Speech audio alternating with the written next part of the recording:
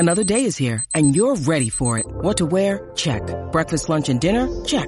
Planning for what's next and how to save for it? That's where Bank of America can help.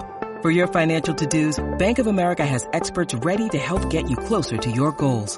Get started at one of our local financial centers or 24/7 in our mobile banking app. Find a location near you at bankofamerica.com/talktous. What would you like the power to do? Mobile banking requires downloading the app and is only available for select devices. Message and data rates may apply. Bank of America N.A., member FDIC.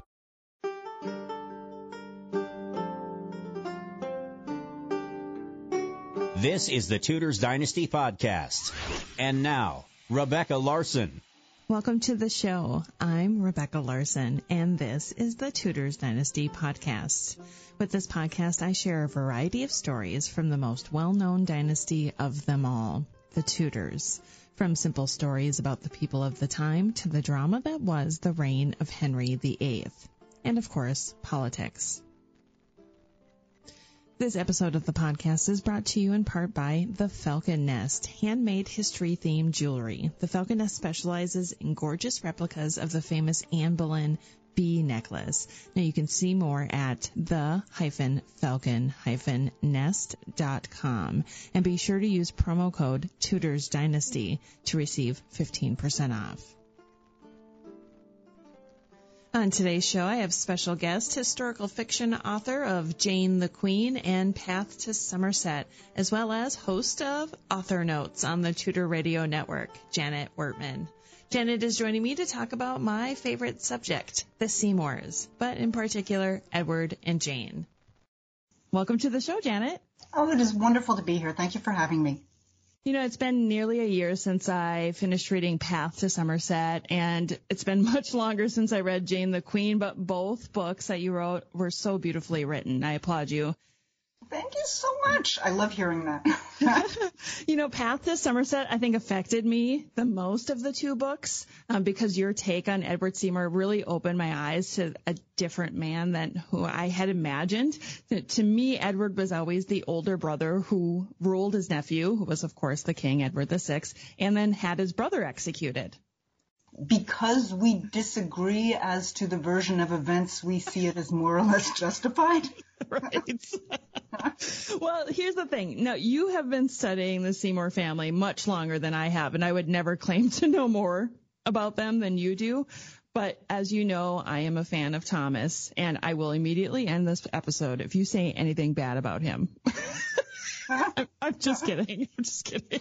That's okay. I have, you know, I'm not going to say modified, but I have softened a lot of my descriptions of Thomas to try to really stick to the historical record. And you inspired that. Thank you. Aw. Oh, you have no idea how much that means to me. It's like, you know, you try so hard to maybe make people's outlook of a certain Tudor character. You want to open their eyes and say, let's just really look at the evidence instead of what people have been trying to tell us for years. And, it just feels good. It does. Now, I am who I am, and I still believe the whole dog thing, but we don't have to talk about that here.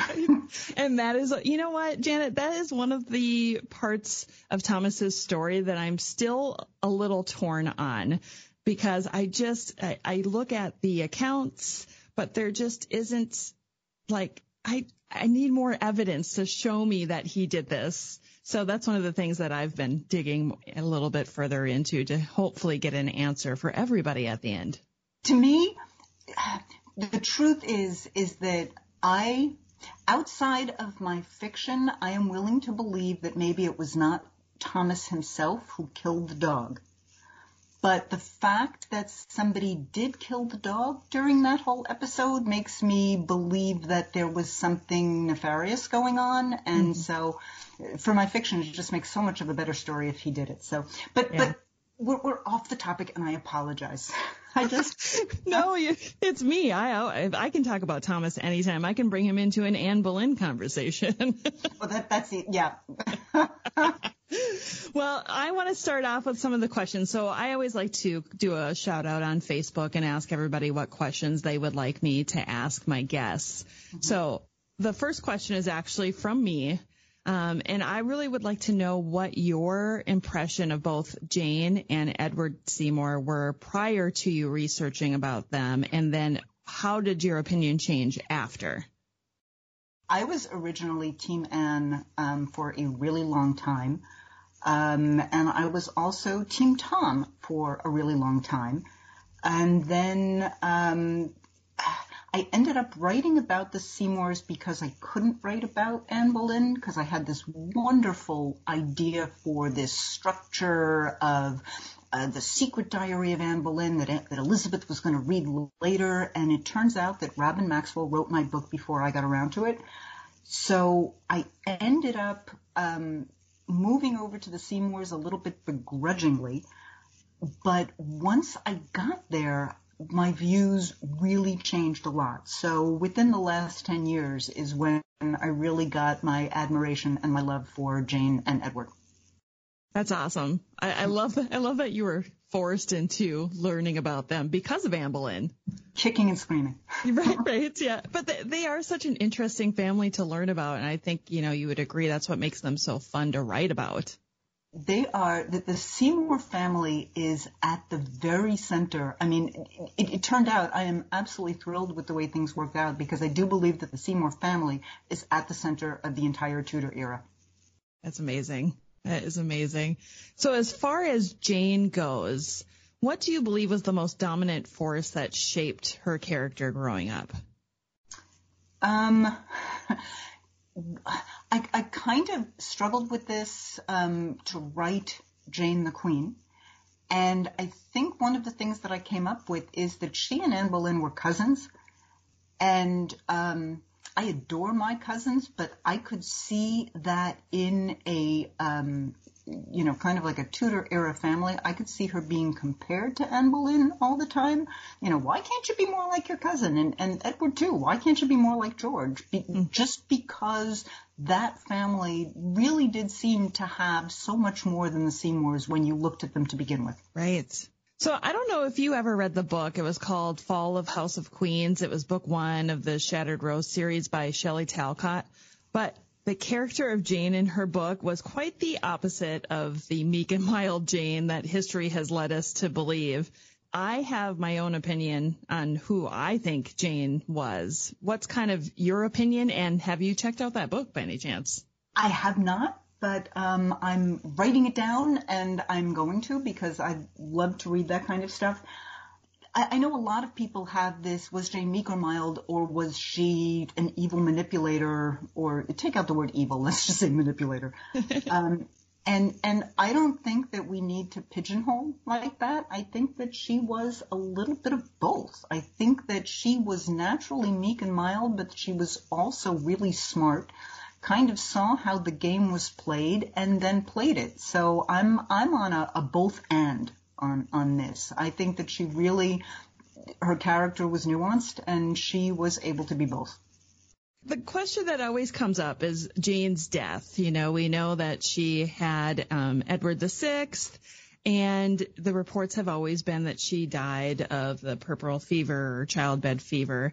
But if you've, read Alison Ware's book, The Haunted Queen, she throws out some new ideas about how Jane could have really died. And one of the things that came out on Facebook was that it seemed that 12 days was a long time for her to be sick with the fever. It must have been more. I don't know. I'm willing to stick with that. I'm sorry. This is just one of those issues where I'm sticking with the, I know that I'm kind of like an old school on this, but it's hard to get me to change my stories after a while.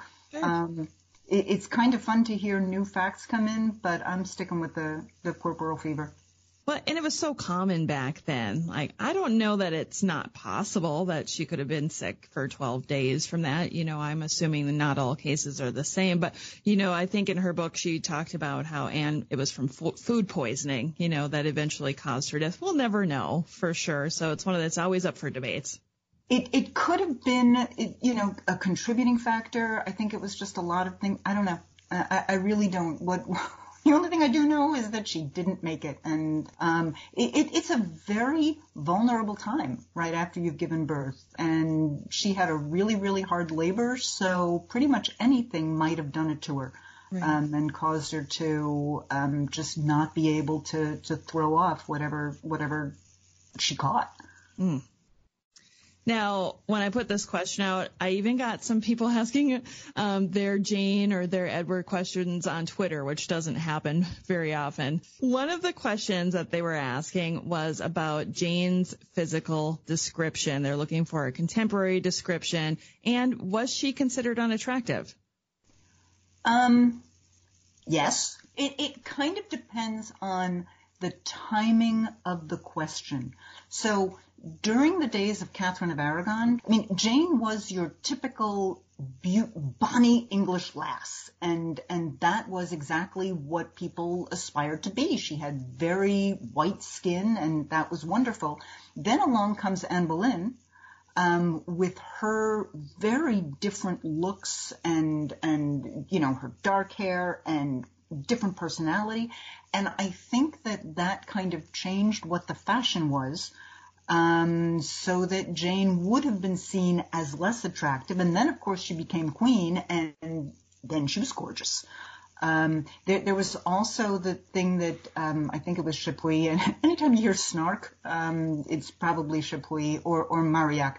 But Chapuis said that, making the comparison that when the richer the fabrics that Jane put on, the better she looked, versus Anne Boleyn, who tended to look better in cheaper fabrics. So that was one of the things. People have stated, she was the fairest of all of Henry's wives. She definitely was, if you want to use fair in terms of pale, then yes, she wins on that, and you can kind of expand the term fair, rather. People commented a lot on her personality: gentle, meek, simple, chaste. Chapuis talked about her being of middling stature and very pale, and not of much beauty. And that was right before she married the king, and right before Chapuis became one of her best friends because of how wonderful she was to marry. So that I think is the description we kind of have to go with. And you would have thought that, Chapuis, obviously, in my mind, wanted Jane to be queen because he could see that maybe it was a benefit to the Princess or Lady Mary at the time. You think he would have said something a little bit more flattering about this woman who is going to help, the emperor's cousin. A little bit more between the lines, Yeah, exactly. Well, one of the Seymour children, has been reported as being, very handsome. And of course, I'm going to go back to Thomas Seymour. But Sir Nicholas Throckmorton described Thomas as hardly, wise and liberal, fierce in courage, courtly in fashion, in personage stately, in voice magnificent, but somewhat empty of matter. I love that last part. Like, did you have to add that empty of matter there? So, of course, we know, Thomas was attractive. We have now discussed Jane's appearance. How was their eldest brother, Edward, described? Dry, sour, and opinionated. Oh, boy. It just gets worse. It really does. I totally buy that. And you can kind of see the hint of that in The Path to Somerset, although we're in his point of view, so obviously he doesn't see himself as dry, sour, and opinionated, but you kind of can tell he is. I'm writing The Boy King now, which is the third book in the trilogy. It's the story of Jane's son Edward as he comes to the throne. And in that one, you definitely get the dry, sour, and opinionated because we're in King Edward's point of view and not in Edward Seymour's. I'm really looking forward to that book, Janet. Thank you. I can't wait. Path to Somerset, I enjoyed so much. I want to find time to read it again. I really liked what you did with Anne Stanhope. Yeah. You gave me a fresh perspective on her. I've always looked at her as the wicked woman, but with your story, you really gave her a softer wifely tone. You know, I didn't feel like she was as manipulative with her husband and the people around her when I read your book. They were married. They were each other's best allies. And so as between them, they were as warm, fuzzy as you could imagine, or at least in my view. I don't know what other people might have thought, and I think that other people might have kept the more snippy point of view, but I think they had a wonderful relationship. Do you by any chance think that Edward used his sister Jane's position for his own gain, or do you think that he really cared about her? I think that that's another yes and situation. I don't know how much he cared about her when she was still 27 and unmarried and kind of weighting him down. But then, you know, I think that once Henry showed an interest, her charms became seen in a very different light. And I do think they had a decent relationship before then. I do think they cared for each other. But I think that her being queen and her coming into her own changed her life and changed everybody else's. So I've got to believe that, you know, he was ecstatic over that and very thankful. And I'm sure he was ecstatic when Jane gave birth to a son. Oh, my Lord. And the son lived. Right. So do you think if she had had a girl instead of a boy, do you think that would have affected Edward's ambitions at court? I'm sorry, you just blew my mind with that one. A girl instead of a boy would have changed everything. So I'm just trying to like spin it out here. So she has a girl instead of a boy, and then she dies anyway. So Henry still goes through the Anne of Cleves, Catherine Howard, and Catherine Parr, but this time he doesn't have a male heir. He has the right to designate any heir.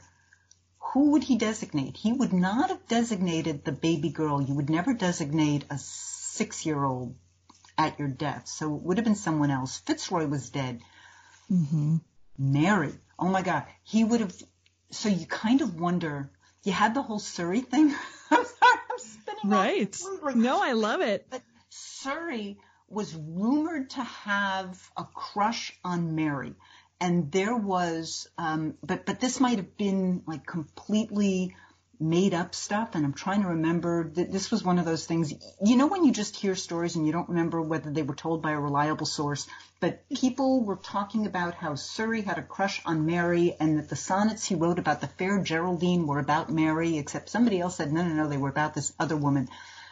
If Mary married Surrey, that would have been, that would have kept Henry's blood, Tudor blood, on the throne and would have saved the country. So on that basis, that would have been completely different. The bottom line is that a girl instead of a boy, that would have been it for Edward Seymour.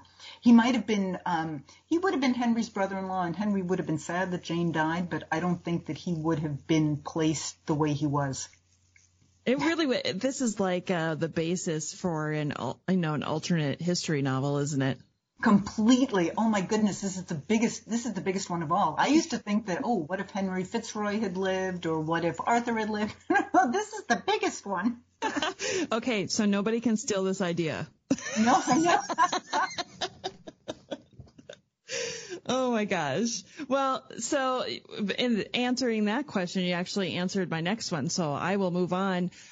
So now that we talked about Jane and Edward, I want to kind of change topic a little bit, because while I was doing some research for this episode, I stumbled upon the Lady Mary Seymour's Wikipedia page, so the daughter of Thomas Seymour and Catherine Parr.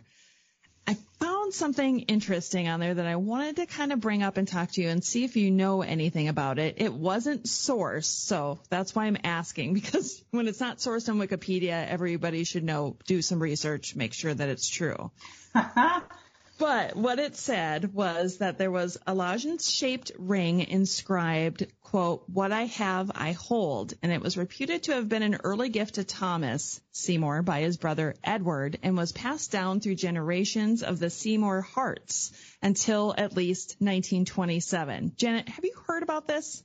Vaguely. Very vaguely, yes.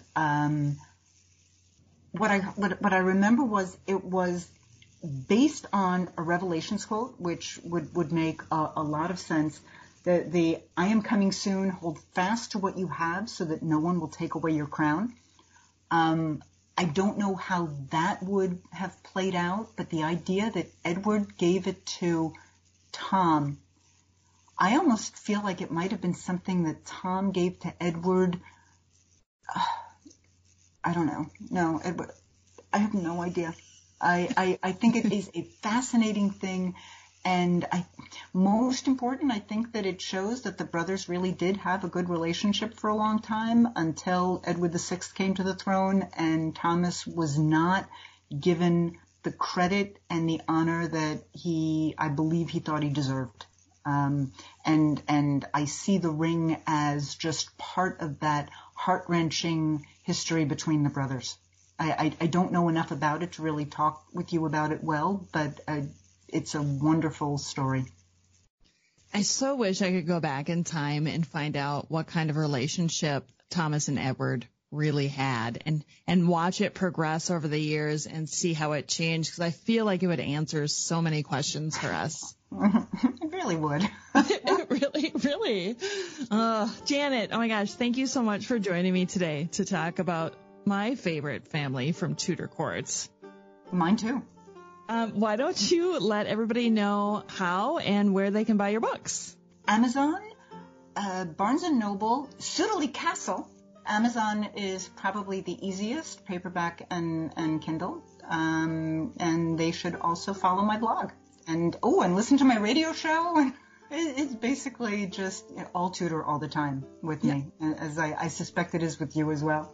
Janet, you just quickly mentioned, and before I let you go, you mentioned the Tudor Radio Network. Can you let everybody know about your show? Okay, my show is called Author Notes, and it's about writing the Tudors. I love talking about how people tell the different stories, and I'm looking forward to having you on at some point to talk about how you made the choices you did for when you do come out with your fiction of Tom Seymour or your nonfiction. It's really, the idea originally was that I wanted to talk about the stuff that got mentioned in the author notes, the times that authors massage the story a little bit, massage the history a little bit to improve the story, but it kind of expanded from there to all of the choices that we make in deciding what pieces to include and how to present a story. Oh, it sounds like fun. The Tudor Radio Network is free for everybody to listen to, correct? Absolutely. It's a wonderful thing. You can just put it on in the background. There is a lot of the programming is wonderful music, so you can literally keep it on all the time and just keep yourself in 500 years ago as you go around about your day. I'd like to have it playing in the background when I'm at work. That music is so beautiful. Nice and quiet, and it works. Yeah. Janet, thank you so much again for being on the show. Thank you for having me. This is fun. This episode of the Tudors Dynasty podcast was brought to you in part by the Falcon Nest, handmade history-themed jewelry. The Falcon Nest specializes in gorgeous replicas of that famous Anne Boleyn bee necklace. See more at the-falcon-nest.com. And be sure to remember to use promo code Tudors Dynasty to receive 15% off. Thanks for checking out the Tudors Dynasty podcast. Read more on the blog at tudorsdynasty.com. Follow Tudors Dynasty on Facebook, Twitter, and Instagram. Subscribe to Tudors Dynasty on iTunes. Thanks for listening.